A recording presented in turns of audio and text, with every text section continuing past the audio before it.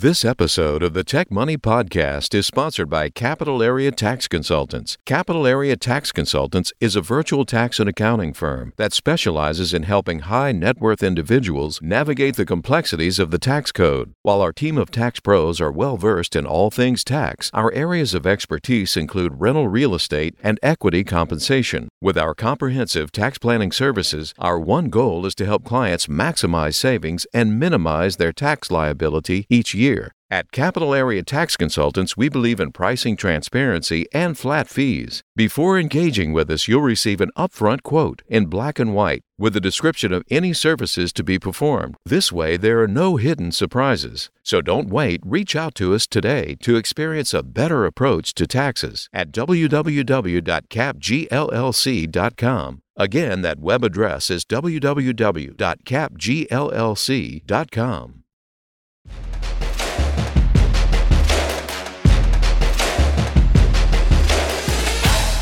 Welcome to the Tech Money Podcast, where the worlds of technology and personal finance collide.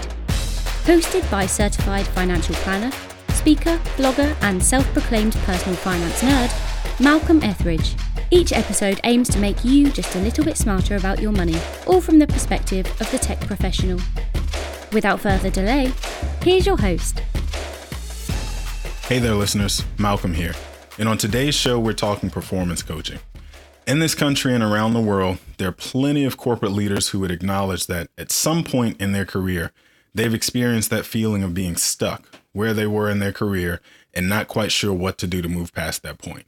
My guest on today's show is someone who's not only experienced an extreme version of that feeling herself and overcome it, but eventually decided to make a big career pivot, now using her experience to teach and help others avoid some of those same missteps. Christy is the founder and CEO of Vision Finder International, a performance coaching and consulting firm that works with women executives to help them take control of their own careers and get unstuck. Christy's been featured in multiple outlets such as Forbes, NBC, and ABC, to name a few, and she's also an author who's published multiple best-selling books on success and leadership, and if she needed more to do with her time. So with that brief introduction, welcome Christy Rutherford to the Tech Money Podcast. Yay. Thanks, Malcolm. You're so calm. I'm going to try to match your energy. No, you're not, but it's fine. So you don't know this, but you're actually living my dream right now. So not that I needed validation, but like if ever there was a reason to believe in your ability as a performance coach, I am 100% a believer. So you and I were emailing back and forth a few weeks back, getting caught up, all that good stuff. And you just randomly dropped on me like, oh yeah, I'm in the Bahamas now, which, I didn't quite appreciate, just, so you know. But at the same time, unbeknownst to you, I had just commented to my wife, like right before that, I don't know, 2 or 3 days before that, like, I really wish I had known this COVID thing was going to be as big a deal as it has become, because I would have found us a condo in Nassau somewhere, packed up laptops and in a suitcase and been out of here.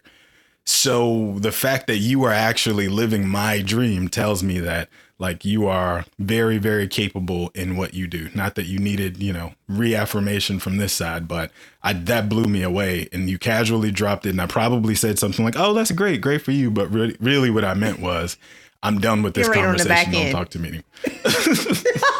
So I just wanted to get that out there and let you know that I don't appreciate you stealing my dream, but at least one of us is living in paradise. Well, you should just know that the dream is possible. So it should inspire you to say, hey, if she can do it. I came here 2 weeks before they shut the borders down. So I was in Eleuthera on a different island. Mm-hmm. They were like, all U.S. citizens come home, go to a military base for 2 weeks and then get in the house. And I said, you know what? I'm going to take my chances. So I've actually been here since March. I'll be back at some point, whenever. That's how I live. There's no rush. Yeah. There's no rush. You're not missing any. And I'm in the nation's capital, so I can 100% tell you you're not missing anything but a few angry rallies every now and then. I teed it up somewhat in the intro, but I probably didn't do your story any real justice. Like, what did I miss in this long, broad, outstanding resume of yours that we need to get on the record here? I think, one, if you would have read my whole bio, we would still be here. We would be here all day, Malcolm. Let's be clear to the audience. I am amazing. But at the end of the day, when people ask me, what do I do? And I typically say, I'm a general hustler and a unicorn rider. And it's because we get so attached to our titles and our resumes to be able to create who we are. And if the audience wants to check me out, they can go to chrisrutherford.com. But, I went to Harvard Business School, became an alumni in 2016. I was 13th African-American woman to make commander in the Coast Guard's 225-year history. So I've done a lot of stuff. I've done a lot of cool stuff. Even past the Harvard thing, one of my biggest goals was to become a pastry chef. I've always wanted to be a a master chocolatier. So I ended up living that dream in 2005. So I went to culinary school. So it's a good job. I live a good life. Just racking I live in peace. Clearly. And you alluded to one of the things I was going to start with, right? Like you had a 6-figure career working in the Coast Guard, leading a team. And from the outside, I'm sure you looked pretty successful to anybody who knew you, right? All your friends in your orbit. But I've heard you describe yourself in that moment as being successful and miserable. So why don't we just start there? Because I'm sure that feeling is not unique to only Christy. What was happening?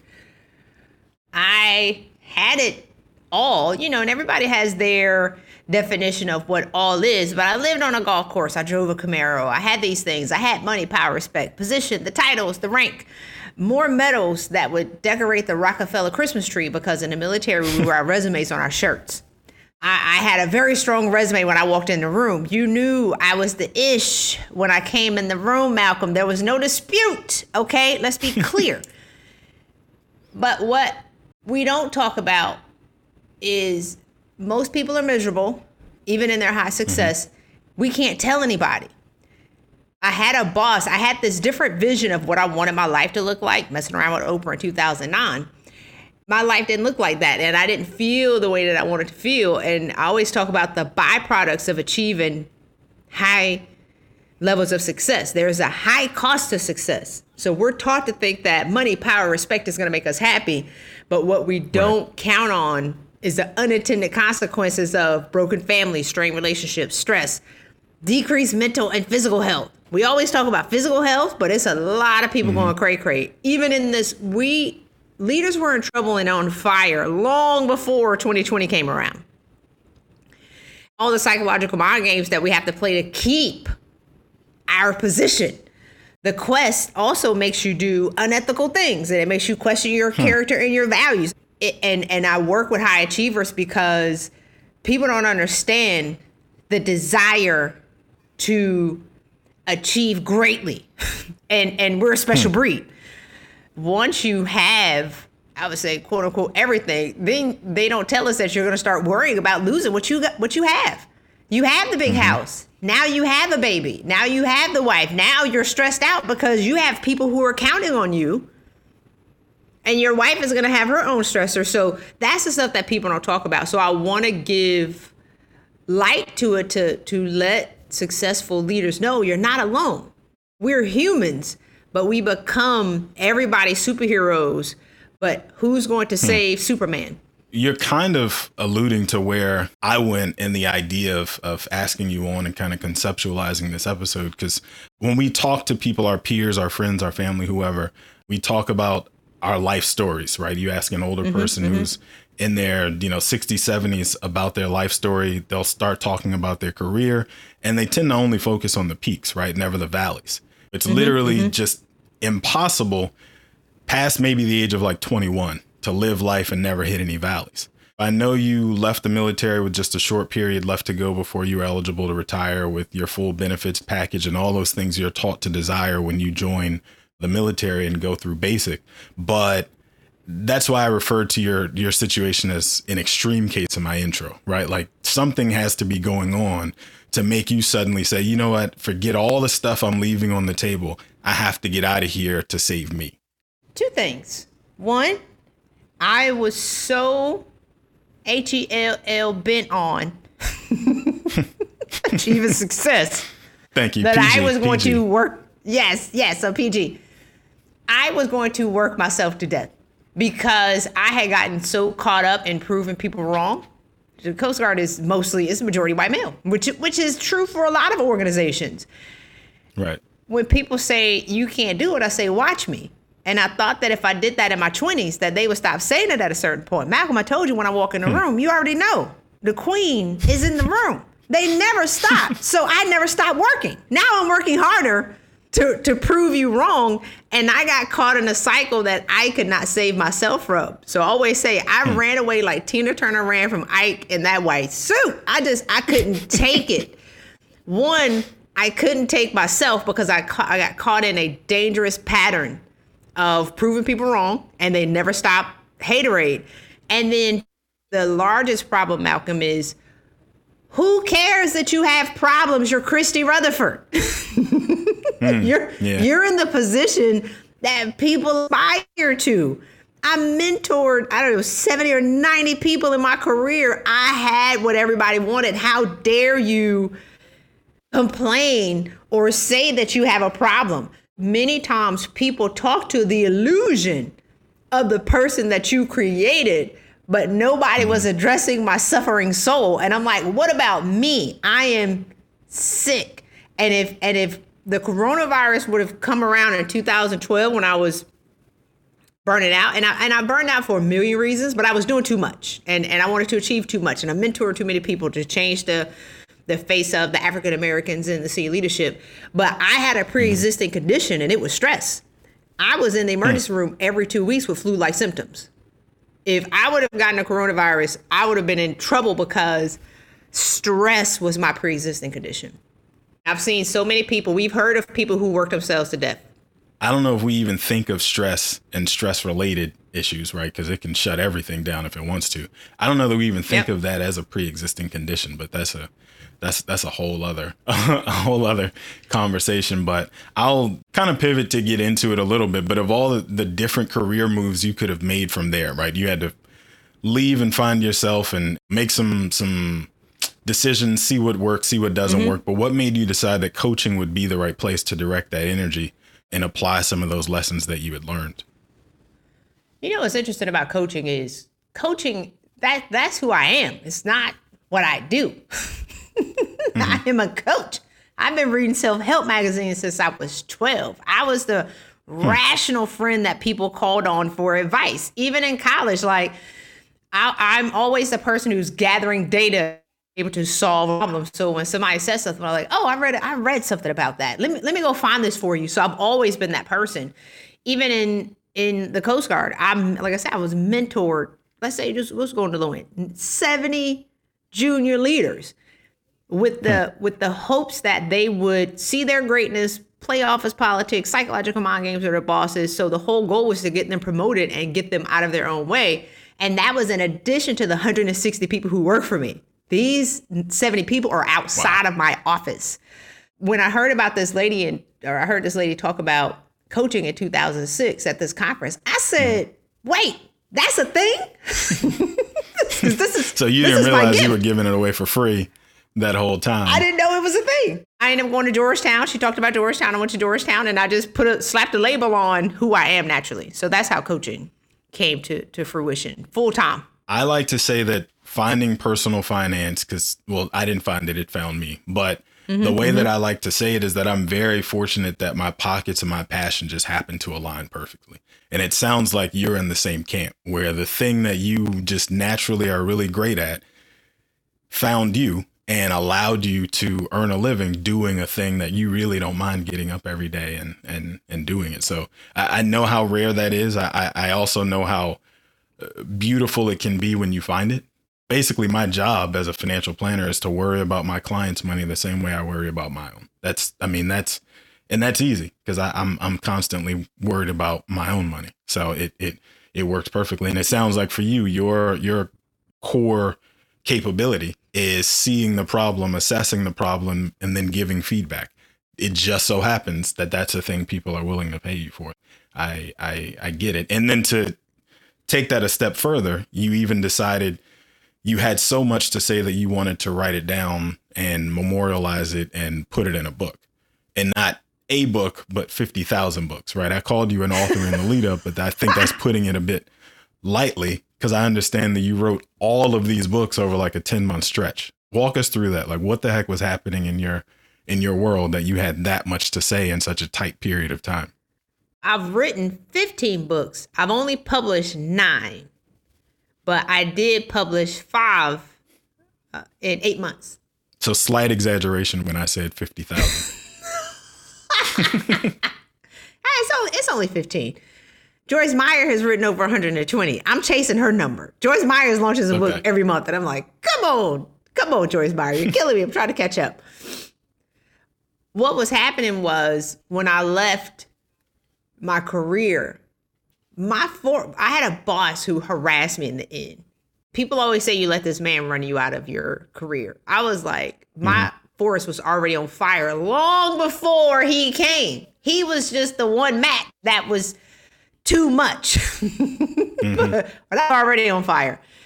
I ran away for about a year, worked with the network marketing company. And then in 2013, I just stopped. I had been offered, I think, 10, 15 jobs by that point. And I knew that I was psychologically unemployable.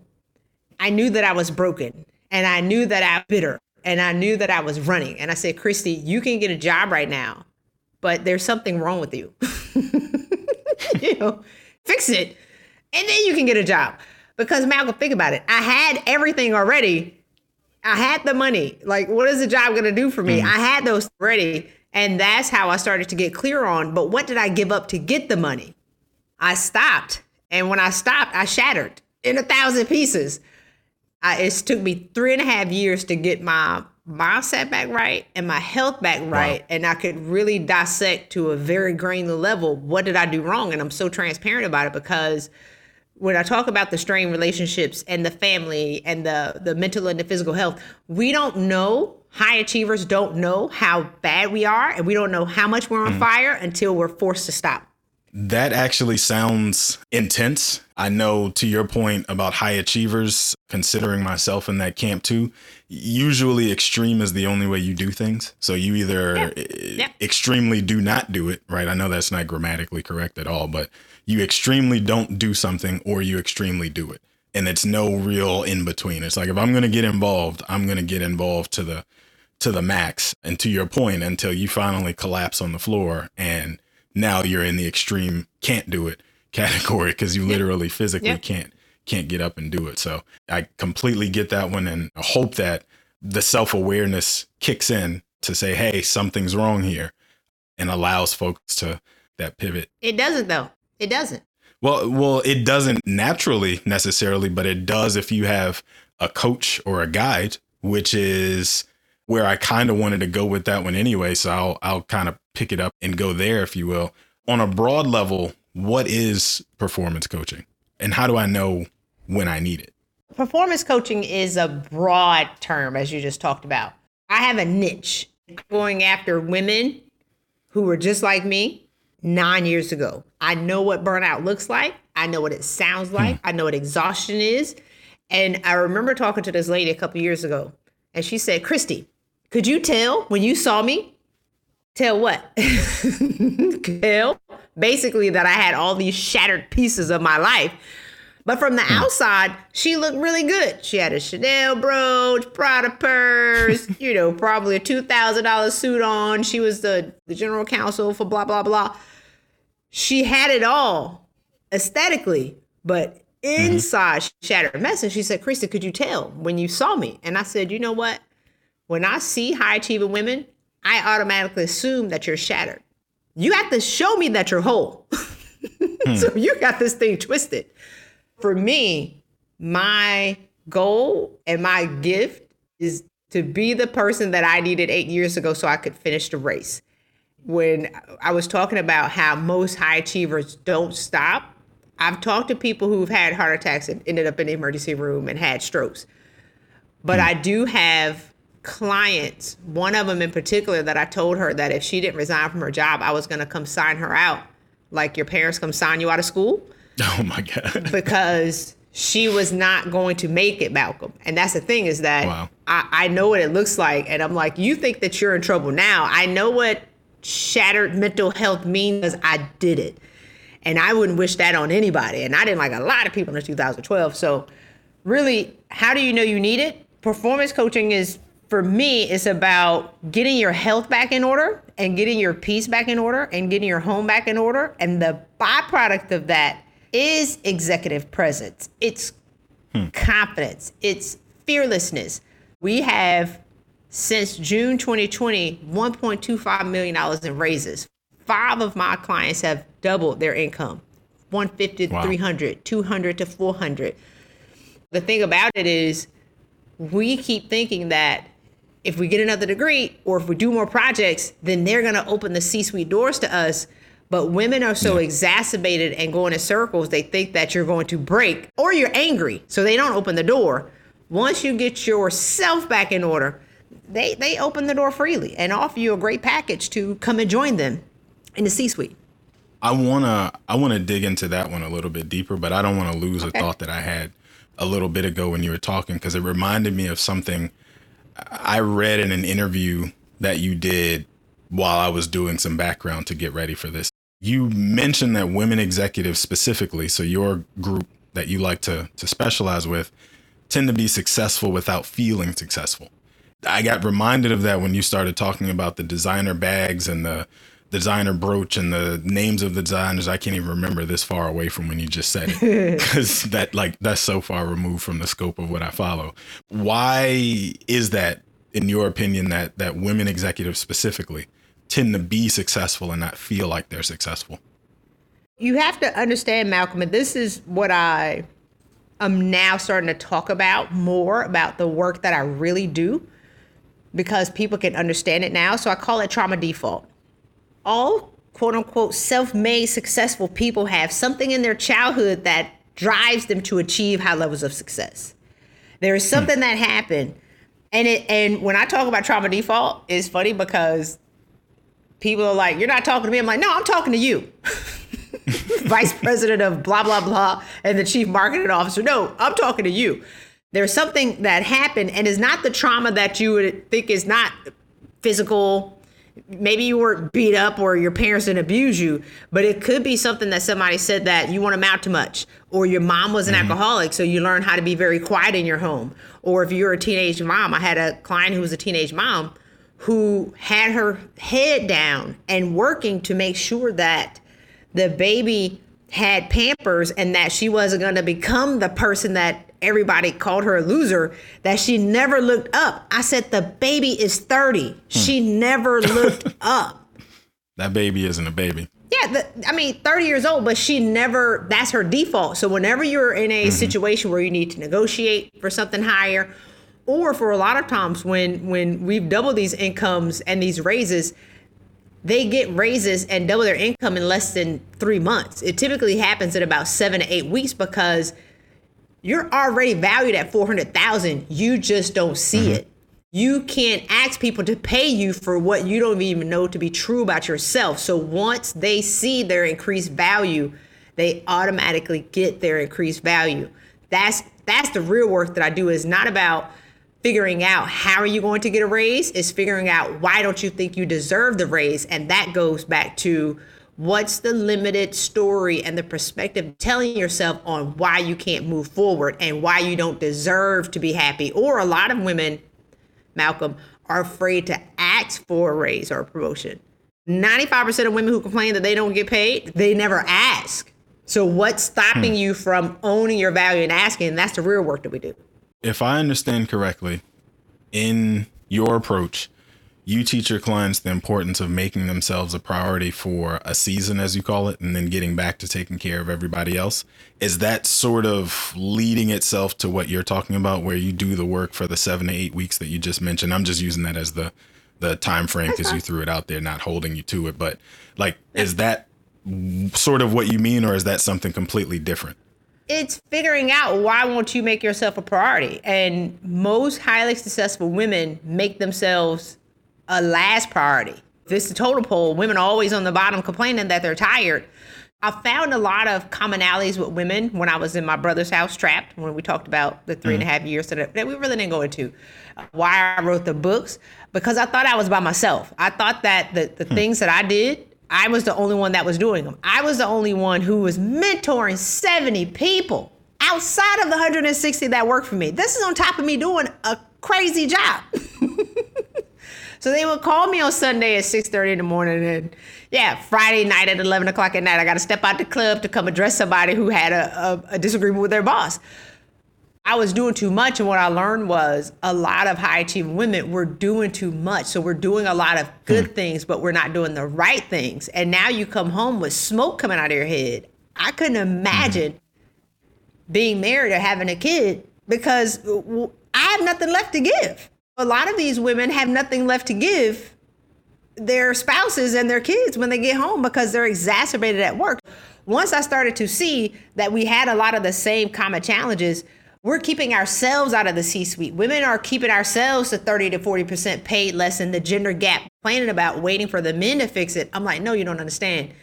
If you get your health in order, if you get your priorities in order, because if your relationship with your husband and your kids are strained now at this level, but because we're so gripped in to get to the next level, Malcolm, we don't even take into account where we are right now. The next level is going to break it. If you're secretly crazy now and you have high blood pressure now, the next level is going to only exacerbate. You can only put so much weight on a crack. It's going to exacerbate it. And there's always a next level. Always the next. We're never satisfied. So again, what do you have that's not allowing you to be happy despite what you have? And I think about Tony Hsieh. You know what I'm talking about? Zappos, the Zappos guy? Yep, Zappos. Mm-hmm. For me, trauma default is all about figuring out what's that one thing that you're holding on to that you keep going back to that brings you all the way back like a bungee cord. No matter how far you go, there's something in your mindset that's going to take you back. His book, I'm trying to study, and I've actually figured out what is the thing that, why didn't he feel successful and happy despite all that? It's not just the money that he made significant impact in the lives of other people, but he was always chasing happiness. And change the way we do online retail. If you study what he did for the Downtown Project in Vegas, though, just impact upon impact. And what was stopping him from feeling the joy that he brought to so many other people? I am reminded of a book that I read, I think 2, maybe 3 years ago now. I can't remember. But it's called Your Money or Your Life. It's written by, I can't remember the author's name right now. It'll come to me at some point when this doesn't even matter anymore. It's Vicky something. It's the lady who is single-handedly credited with inspiring the FIRE revolution, financial independence, retire early. So I like to think that I have a pretty healthy relationship with money, considering this is what I do for a living. After reading her book, the whole underlying premise of it is helping people identify what their enoughness period is, right? Yes. Figuring out how much house is enough house, how much car is enough car, how much this and that thing is enough. Once you get to that point, allowing yourself to stop and take a beat and just enjoy what you've got. Exactly. Because you're, like I said, there's always a next level to be chasing. A lot of times we tell ourselves, like, the reason that I want to chase this thing is because I need a few extra dollars so I can spend more time with my kids, right? But then you don't actually spend that time with your kids because the next level means you've got to spend another 4 to 6 hours a week out of the house. And then you go to the next level and you spend even less time with your kids or your spouse or your whatever else. And so I would recommend that book for anybody who's listening to this and nodding their head and even has a slight chuckle as we talk about some of these things. I want to get back to something you were talking about to bring us back on task. Speaking of, and sort of on that same track, there's an interview that you did for Forbes some months back. It's probably a little bit older than some months, but you made a statement in there that I consider to be a bold statement along the lines of what you were just talking about, where you said that women have to acknowledge the role that they play in creating their own glass ceiling, which I'm sure you set off some fireworks and created some heartburn in some places. But walk me through that one a little bit. It really goes back to what we just talked about. We're creating our own glass ceilings because we're trying to build a queendom on broken pieces. once you get back to yourself and you get healthy and you get your house in order, I mean, what's the point of becoming the CEO of a Fortune 500 company if your husband leaves you and your kids don't know you? What's the point of becoming a board chair of a Fortune 500 company if you have a heart attack 6 months later? What I've learned and what I've seen again and again and again, Malcolm, is we, in our anxiety and our stress and checking all the wrong boxes, we're not even building the right relationship. So you're getting a PhD or a master's degree while the men are out on the golf course or playing basketball, and you say, well, I don't do that. Okay. And then you keep wondering why 10 men who have less qualifications have gotten promoted over you. And it's because people sponsor and mentor who they know, like, and trust. They don't know you. They know your work, but they don't know you. Women are doing so much, but they're checking all of the wrong boxes that they're not checking the right boxes. Relationships is number one. And then the second part is playing office politics. I have so many women who say, I hate playing office politics and I refuse to play them. And I said, well, stop complaining that you're on the bottom. You can't, either you playing the game or you getting played. So many women are getting played and they're complaining about getting played, but they refuse to play the game. You have to play the game. And it's not even that hard. And it goes back to, because you're stressed out, overwhelmed, psychologically impaired because your brain is melting. No, you can't play office politics. You don't even want to entertain it. And it's all going back to making yourself a priority, meditating, getting massages. It's not that hard, Malcolm. It's not that hard. Let's double click on that for a second. So also in there, you talk a lot about self-limiting beliefs, right? And I'm sure quite a few men also suffer from self-limiting beliefs as well, right? But since your focus is women, that's where we've been really focusing in on that. Keep it there. I just want to make sure, full disclaimer, it doesn't sound like I'm making the distinction that women have tendency to have self-limiting beliefs and men don't, right? Let me get that on the record so I don't have any angry follow-up emails after this one publishes. But what other behaviors have you noticed both men and women tend to display in the workplace that hold them back without them even knowing it? I do coach men. I've actually gotten more men promoted than women. This is part two for me. This is part two for me. You know, I was in the Coast Guard.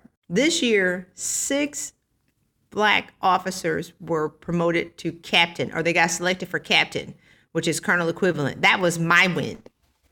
I created that mentorship network 13 years ago. So that was Christy's win. But I do have male clients. Actually, one of my male clients just got promoted to VP in 9 months. We negotiated a very handsome package on the way in the door. He got promoted to VP with extra $75,000 in his total comp within 9 months.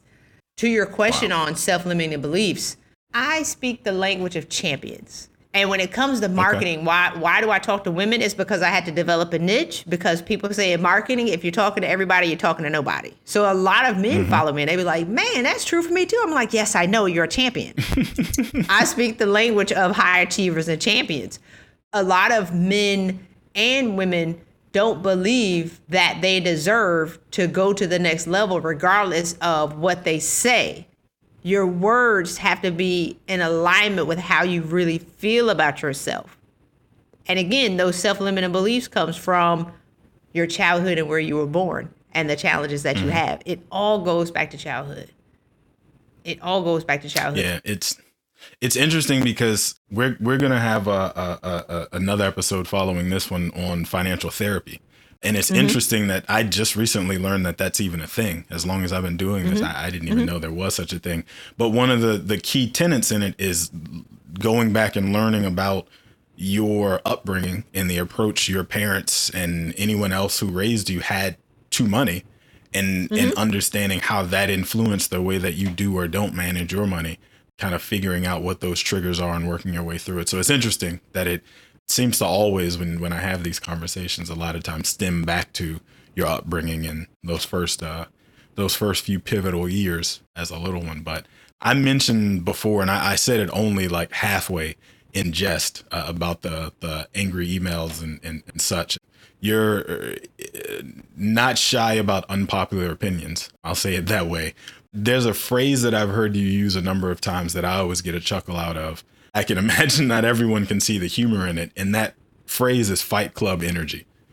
Mm-hmm. When and why did you coin the term Fight Club energy? Women who are at work, and it may happen for men too, but I know who these women are because I used to be them. There is a difference between having somebody who's never been at the executive level talk about executive level women. You don't know. We're crazy for a reason. Like, don't talk about me. We're crazy for a reason. Fight Club energy is when you aren't fully embraced and respected in your organization. And a lot of women are either aggressive or passive aggressive. Both are equally dangerous. We hold ourselves back in a large regard because if you're sitting in a room and you say, I want y'all to invite me into the room so we can have a conversation, but you have a notepad keeping copious notes waiting for somebody to offend you because we're so angry, Malcolm. Do you understand the fight and the battles that it takes to get to where we are sitting there in our corner office with our Jimmy Choos on, mad as I don't know what, of all the battles that it took for us to get there? So you never really feel like you made it because you're still bleeding from all the scars of what it took to get there, and you're angry. A lot of women are angry and they don't even know it. I talk to women, I'm like, you know you're angry, right? They're like, no, I'm not. Yes, you are. One of my clients, I have a podcast coming out.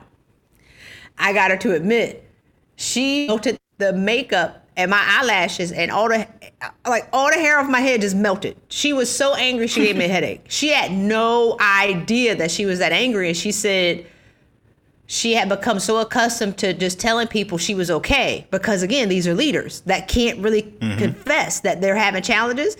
I'm okay. I'm good. I'm like, you gave me a headache while we're on the phone. She gave me a headache for real. She was so angry. She had no idea, or she couldn't admit it to herself because, again, when you're everyone else's superhero, who's going to save the superhero? So that's why I coined Fight Club energy. And Fight Club energy is keeping us out of the rooms because nobody wants to be in a room with an angry woman. I said it. Malcolm didn't say it. And the views expressed right here is the Christy Rutherford view, not Malcolm. Oh, don't worry. We put that at the end of the episode. Don't you worry. But like I said, as far as like unpopular opinions, you never shy away. But because I did it. With coaching, is your focus more on helping people break those bad habits then? Is that essentially, if I had to put a button on it? It's really becoming aware of what you're doing. So self-awareness is the key. If you can't confess it yourself or to yourself that you're angry, how are you going to change that? And sometimes it takes weeks. One of my clients, we were talking, and she said, I'm not angry. Everybody was like, I said, 6 women can't say that you're angry. I'm not just saying it. 6 other people agree with me. 2 weeks later, she said, you know what? I was bitter and angry. She had no idea because anger and bitterness is normal. What's the difference between level 11 anger and 10? Nothing. So we're walking around baseline at an 8. If somebody makes you mad, they are going to get it, which we're often called overreacting, is because we start at 8. So we don't even know we're that angry, Malcolm. Somebody say something, we give them 11 or 12, and they say, you're overreacting. You're like, what are you talking about? So let me bring it back in and actually answer your question. So self-awareness is number one. It's not necessarily about breaking bad habits. It's about creating new habits with the awareness of how you're really showing up and what's really stopping you from getting ahead and who's really responsible. We put the power in other people's hands on us getting promoted, and they are never going to manage that properly. Once you take your power back and you put your promotion and your raise and your value in your hands and stop waiting for other people to validate and value you. I do this all day, Malcolm. $1.25 million. I can quantify it now. $1.25 million in raises in a pandemic. I can quantify it all because they asked. I'm gonna have to pass the virtual collection plate in a second after after that one. But one of the things that I find most interesting about your approach is that instead of teaching your clients that office politics are bad and a dirty word and to stay above the fray, you instead teach them the importance of self-care, it sounds like, as a means to getting better at the office politics. So that's one that I've taken away from this, that somebody said, like, what's Christy really good at? What's her focus? What's the approach? I can articulate that one as something that's unique to me from all of the different approaches that I've heard and seen and that sort of thing. And I'm sure plenty of our listeners, men and women, are currently experiencing that stuck feeling and not sure how to snap out of it. Any additional advice that you want to throw on top of there that I didn't succinctly capture there? Yeah, it's the secret sauce to success. 1, meditate 5 minutes a day, 3 times a week. And a lot of people will say, oh, that's crazy. All my clients who got promoted, meditate. And I have a male client in a different country. If he doesn't meditate, he doesn't sleep well, he gets sick, he's liable to set it off on somebody in a very, very prominent position. Now he's good. In the pandemic, he's performed exceptionally well. But if he doesn't meditate, everything falls apart. Guided meditation is for busy people who can't quiet their minds. We need somebody to tell us to slow down and to breathe. Then work out 3 times a week. Build relationships with 3 people. So many men and women have people who say, hey, I'll mentor you. And they don't even follow up. They don't even call and follow up. We're talking to our girlfriends about why we're not moving forward, but you're not talking to the chairman of the board, or you're not talking to the chief marketing officer about what you need to do to move up. So build strategic relationships with decision makers who are going to get you out of your own way and mention your name in the room when decisions are being made. Really, at the end of the day, I want people to understand that when you own where you are and you understand that nobody can stop you from achieving your goals but you. And then they'll say, well, Christy, I started in a different position from everybody else and I have to work harder. Start in a position. Don't necessarily work harder, work smarter. Again, stop doing good things and only do the right things by becoming strategic, and you'll free up 60% of your time. And do the work so you can ensure that the people in your family start at a better place. It's not about us, Malcolm. It's what can we do and what can we create to really create generational wealth and to change our families for generations, and then be able to impact communities and nations. So that's the whole goal. That's a whole other sermon to preach on here, but I appreciate this, Christy. This was great. I'm sure, given our audience, some of the folks listening to this will want to reach out to you. Where can people find you if they want more Christy after this?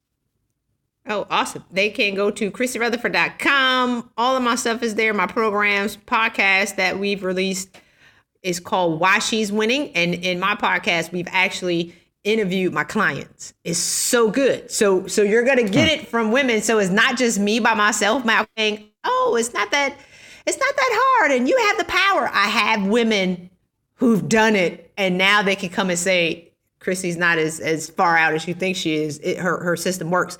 But then you can also get my free case study, How to Pivot in Your Career and Recession-Proof Your Income Without Getting Another Degree. Stop getting these degrees. You can get that at changenowwithchristy.com. Awesome. Well, I certainly appreciate you joining me here on the Tech Money Podcast. Eric with an A, go ahead and take us home, man.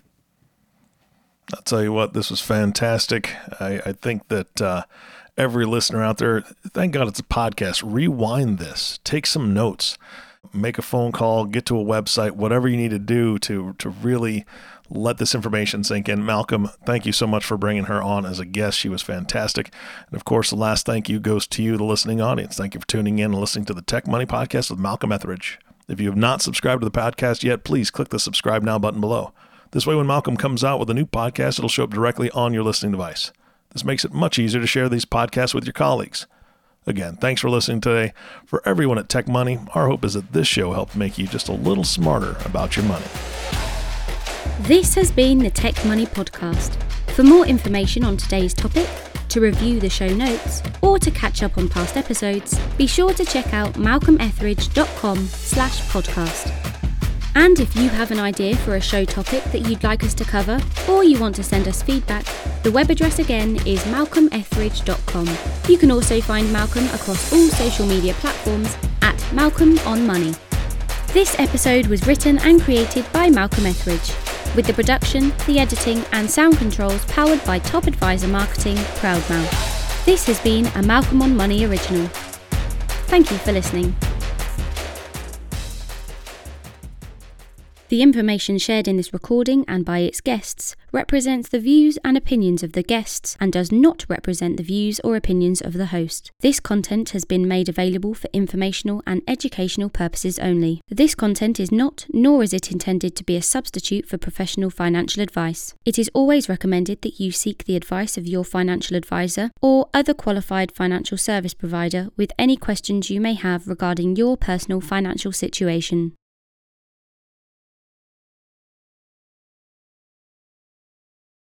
This episode of the Tech Money Podcast is sponsored by Capital Area Tax Consultants. Capital Area Tax Consultants is a virtual tax and accounting firm that specializes in helping high net worth individuals navigate the complexities of the tax code. With our comprehensive tax planning services, our one goal is to help clients maximize savings and minimize their tax liability each year. Our team of certified public accountants and enrolled agents is well versed in the latest tax laws, ensuring that you capitalize on every opportunity for strategic tax optimization. We anticipate changes and keep you up to date on opportunities to potentially reduce your tax bill in the future. With a focus on precision and strategic planning, we are your trusted partner both during tax season and throughout the year. So don't wait. Reach out to us today to experience a better approach to taxes at www.capgllc.com. Again, that web address is www.capgllc.com.